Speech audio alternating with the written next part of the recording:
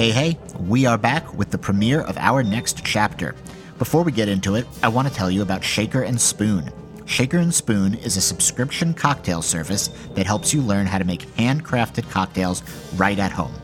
We are living through, let's say, the golden age of very small parties, if not much else, and I feel like a nice fancy cocktail is great for that type of setting. Or maybe you just want to treat yourself or your partner to the type of thing you would go out for in the before times. Well, Shaker and Spoon has you covered.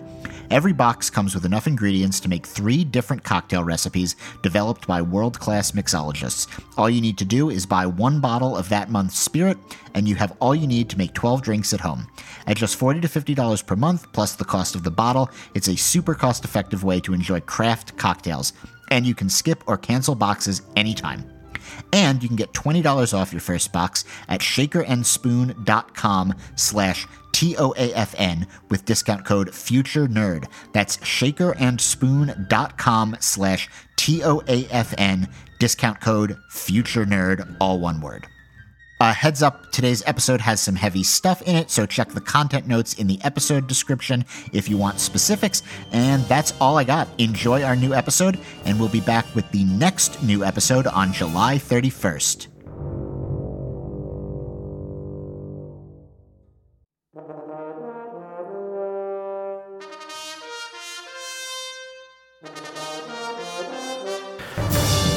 The Once and Future Nerd, Book 2, Myth Made Flesh, Chapter 8, A Change of Scenery, Part 1 by Christian T. Kelly Madera, Zach Glass, and Gregory M. Schultz.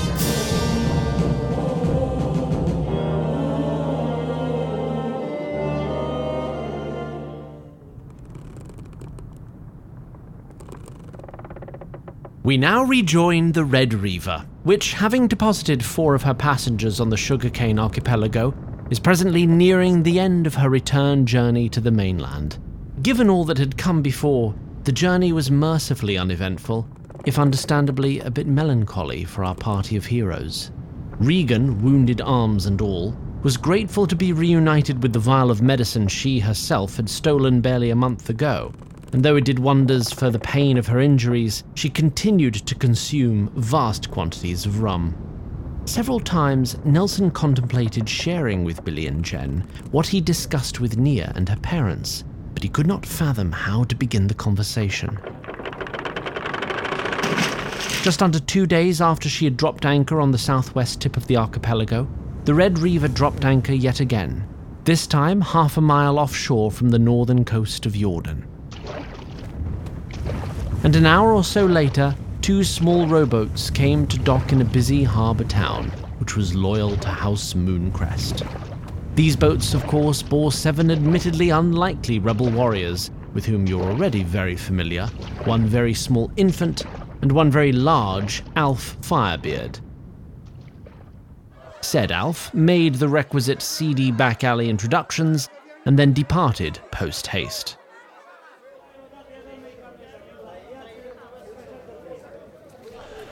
So, let me get this straight. Your crew stole the White Lady. The real White Lady. The real fucking deal. Regan and Brennan were sat in a corner booth of a tavern, miles away from the tavern where they first met, but no safer or cleaner. Across from them was a wiry man with a sharp face, made to seem even sharper by his thin moustache. Dust and grit seemed to surround him, like flies surrounding a pig in summer. This man was called Vanderberg, and he... brief diversion, if I may. When a tree sprite decides what they would like to be called, it is a deeply personal decision, which leads to an entirely unique name. I have one friend who is called the feeling you get from an unexpected boon after a string of poor luck, and another one who is called the taste of a berry which is precisely ripe enough but not a second more ripe than that. Vanderberg, on the other hand, comes from a sister tongue of the one which became common throughout eastern Jordan, and in that tongue, Vanderberg means from the town, which tells me, let's see, precisely nothing about someone. Why bother even having a name if you're just going to call yourself from the town? Why not just save some breath and just be called Man? Anyway, where were we? And you don't have it with you. Be a fool if I did. But you'll tell me where it is if my crew gets your crew over the mountains? That's the offer. Okay. And why should I believe a word of that? Regan nodded to Brennan, who carefully held up 2 empty hands to Vanderberg, and then slowly reached one down below the table and produced a thick, finely bound tome. What's that supposed to be? On the totemic traditions of primitive Jordan. Vanderberg tilted his head, as if prompting Brennan to continue. It was in the private collection of Lord Professor Blu'ulabottle. That's his mark in the margins there. And if you took this meeting with us, then you already checked up on the White Lady getting stolen. If you did that, then you know that collection is where it was hiding all those years. Vanderberg paused, flattening his moustache with 2 fingers and stroking the stubble on his chin. Just walk me through this. How'd you pull off the heights of the century, and why'd you send your spoils away? What's it matter how we did it?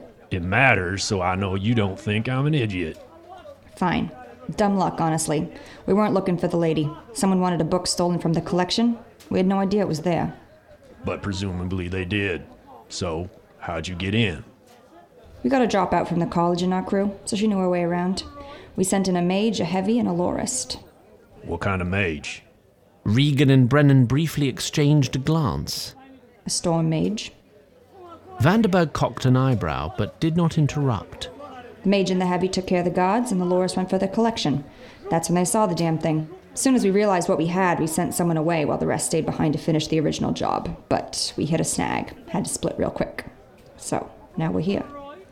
So, you got busted trying to fence a book after you'd already stolen something worth 1,000 times more. Yeah, I reckon that's stupid enough to be true. Let's giddy up.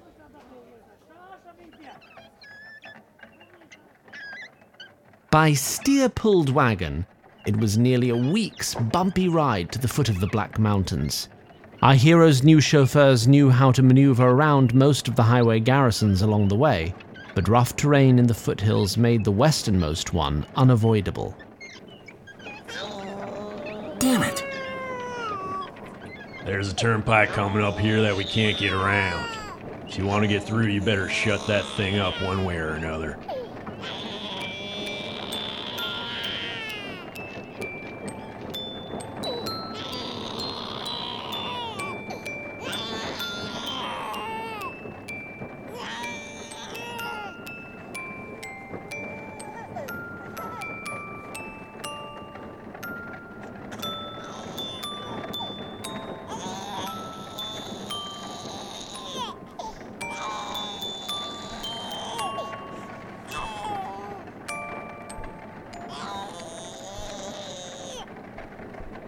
That didn't help.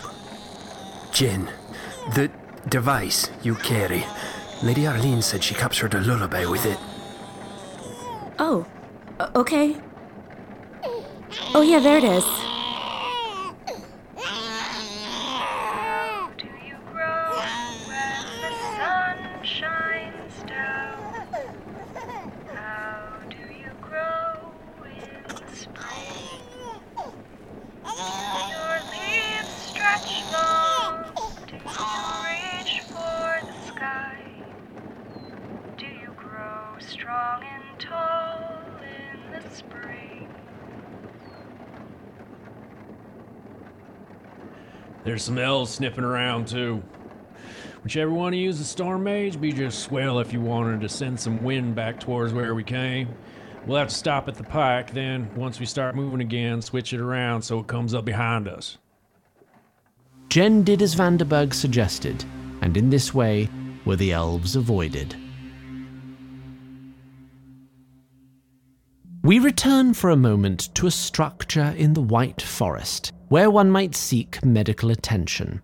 We've been here before, but at that time we found ourselves in the main wing of the structure, where elves and their most esteemed guests would go. At this time, though, I must take you to another, smaller wing. You might call it an annex. It was here that the other, less frequently spoke of residents of the White Forest might seek help, should some urgent need arise. That is where we join a rather unpleasant conversation already underway. Some part of the body or another just grows in a way it shouldn't. We don't know why it happens, unfortunately, but it does seem to afflict a certain number of your kind with some regularity. Is there any cure? There are treatments that can meaningfully prolong life, but the cost is great, I'm afraid. Typically out of reach for one of your station. Unless your patrons were to take a particular interest. Master Bat, bless him, he's already taken everything he's budgeted for the livery and sending it to my family. Those are the terms of my servitude. I'm sure your family would understand if there were a momentary... With respect, Doctor, it's not a matter of them understanding. It's a matter of them eating. Well, perhaps Bartlow might be willing to part with more, given the extenuating circumstances. Perhaps. No harm in asking. There's always harm in asking.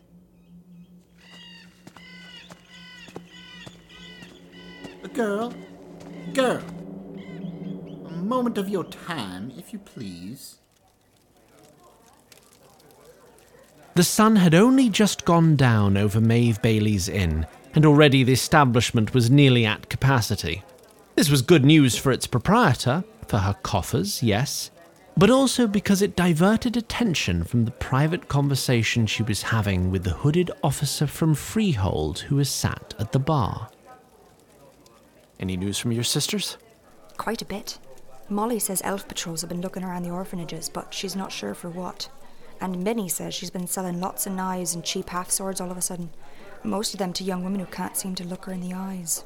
Many of them with babes in arms, and nearly all have to pay by barter. I see. But here's what gives me pause. Minnie made me promise I'd not say a word to Molly before she gave me any details. Molly's a bit too chummy with the city guard, if you ask her, and she was scared of trouble finding her customers. I think she was scared for herself as well. And she feared trouble because she suspected her new customers were fugitives from the elves somehow? I think she suspected they were, from the west.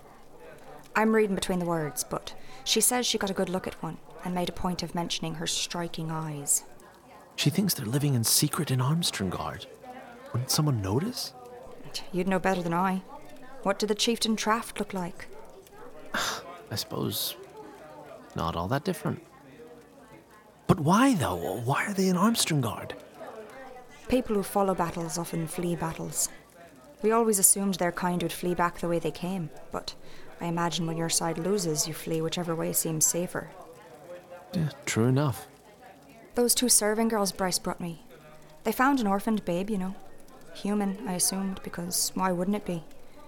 But Relo Teat seemed awfully curious about the little critter. The officer downed the contents of his mug, uncharacteristically swiftly for a man of his cool temperament. Much obliged. Bryce was rarely in a hurry to make his heart known to you, as I'm sure you know too well. Aye, he only told you the whole truth if he was singing it. Indeed. But I think he was uneasy sometimes with the charge of the civic guard. More so the older he got. You could see his shoulders slouch just a little when he was asked to quell a mining rebellion or the like. And when he was younger, he'd talk about justice a lot more. As he got older, he'd talk about oaths and duty almost like he was resigned to it. But he never complained out loud to me, probably because he was my superior. I wonder if he ever said anything to you. Well, he did say something once. Woke up after a nightmare. It was odd, somehow, so it stuck with me. Not his exact words, but he said, when you're young, it's easy to imagine a better world. And then you get your heart broken pushing for it again and again. At first you get angry, till it feels like you'll explode. So you abandon the better world, little by little, piece by piece, just so you can get through the day without your anger. without your anger poisoning you to death. Those were his exact words. And eventually you convince yourself that the younger you was naive. But really, younger you was right, and you just lost the guts to stay angry. And then he looked at me like he was about to cry, and said, "One day a chance really will come for a better world. If I'm alive to see it, I just hope I'll have the guts to take it." I just stared at him until he said he was overworked and halfway to a hangover and to ignore him. I'd never quite seen him like that. Right. I think I need a refill. Our tale now returns to General Traft. As you will recall, Traft found himself in the company of Arden the Annihilator and General Maguire, as well as a few former members of Traft's own army lost in the east after the army was routed. The group now sought a route underneath the Black Mountains. We join them as they travel in comfortable, companionable silence.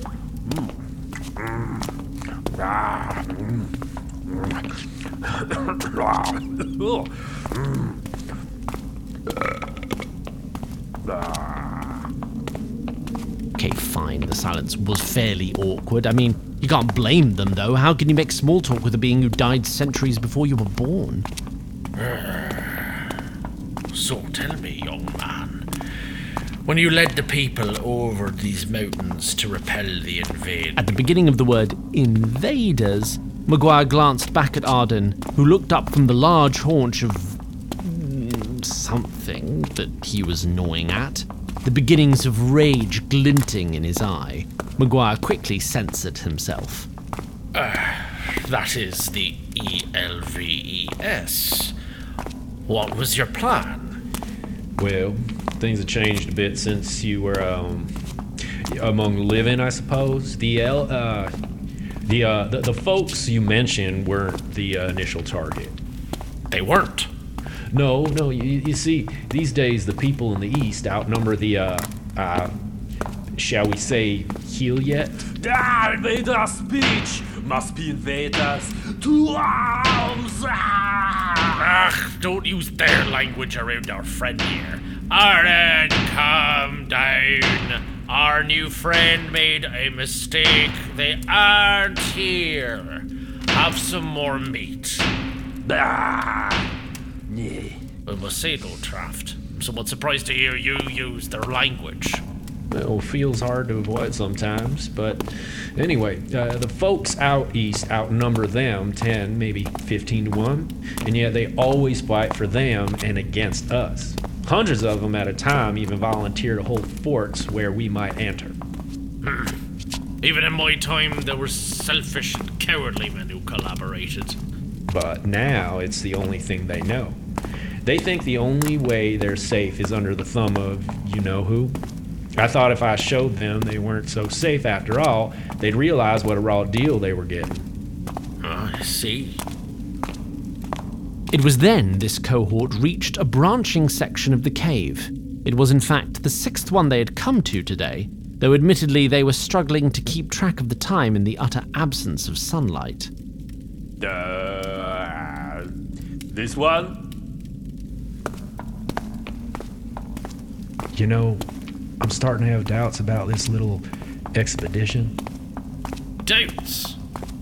Young one, ye lack faith. Arden, you know you probably Shield here. Well, I understand the shield is in these caves, but clearly it isn't here. You know, perhaps we can take a rest before aimlessly trudging forward. Don't you agree, friends? Their Western-born companions nodded vigorously.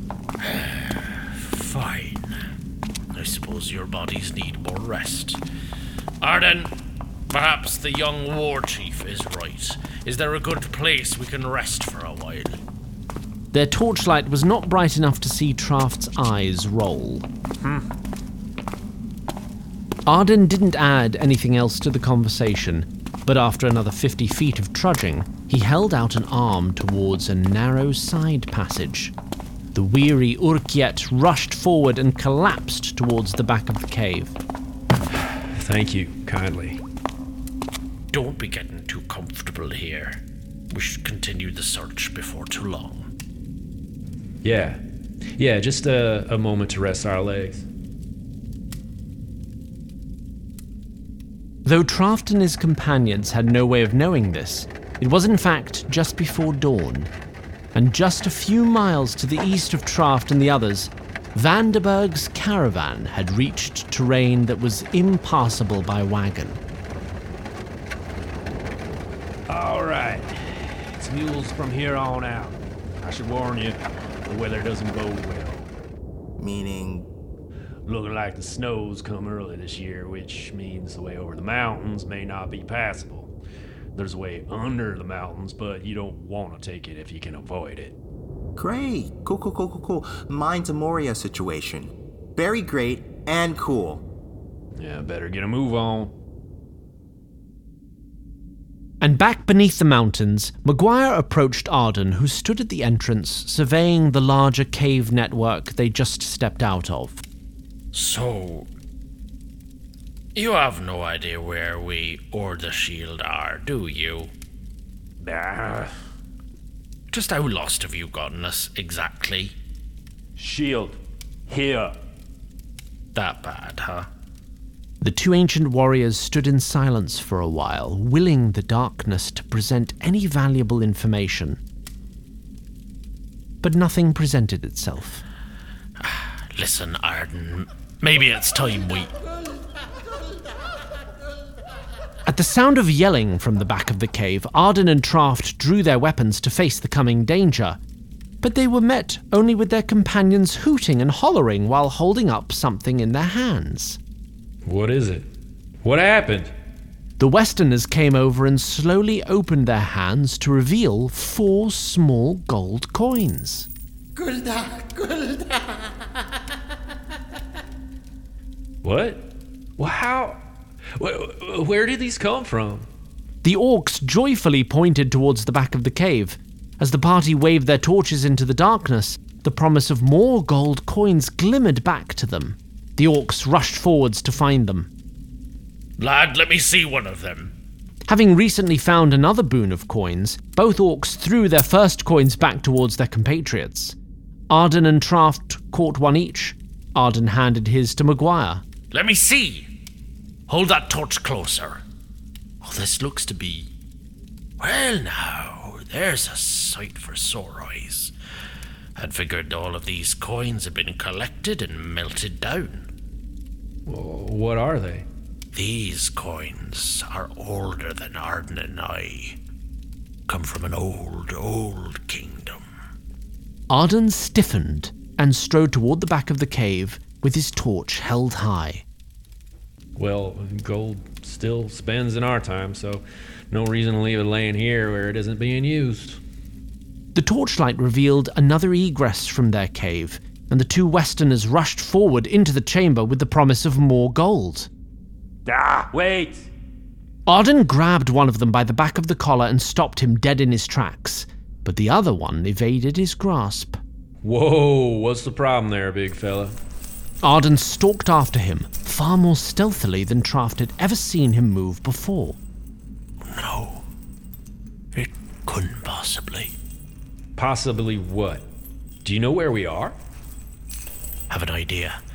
And if Arden and I are thinking the same thing, then we need to get our other friend back here now. Their second travel companion had by now climbed atop a veritable hill of gold coins in the chamber.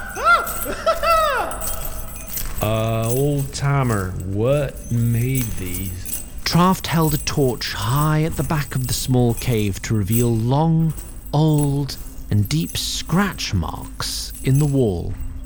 Maguire's eyes bulged, his pallor growing even paler.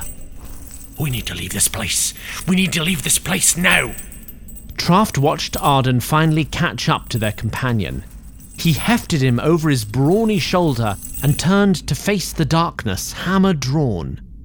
If Traft didn't know better, he'd say the ancient warrior looked a bit shaken. He peered into the dark chamber for what could possibly cause such a reaction in Arden. And then Traft became aware of a deep rumble, periodically resonating throughout the cave.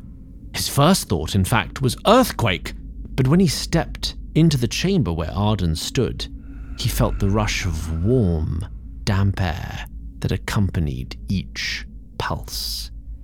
The hairs on his neck stood up, and that's when he made out what lay beneath the pile of gold that Arden stood atop.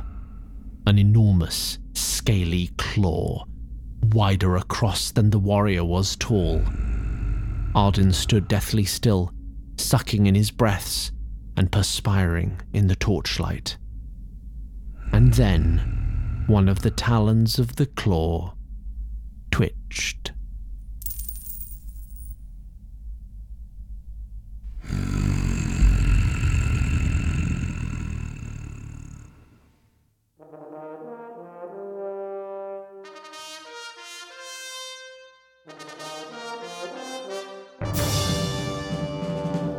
The Once and Future Nerd is directed by Christian T. Kelly Madera. It is created and executive produced by Zach Glass and Christian T. Kelly Madera, and co-executive produced by Jess Kelly Madera. Associate producers are Susan Degnan and Alex Story. It is performed by Rhiannon Angel, Garrett Arman, Dan Dobransky, Anya Gibeon, Ian Harkins, Shannon Harris, Aaron Lanham, Paul Notice, April Ortiz, Frank Juarez, Julie Reed, Regina Renee Russell, Gregory M. Schultz. Editing by Miles Carter. Foley, sound design and post-production mixing by Edward Bush. Tom Lee is our musical director and lead composer, with additional scoring by Chris Montalbo. For more, visit onceandfuturenerd.com or find us on Facebook, Twitter, Tumblr or Reddit.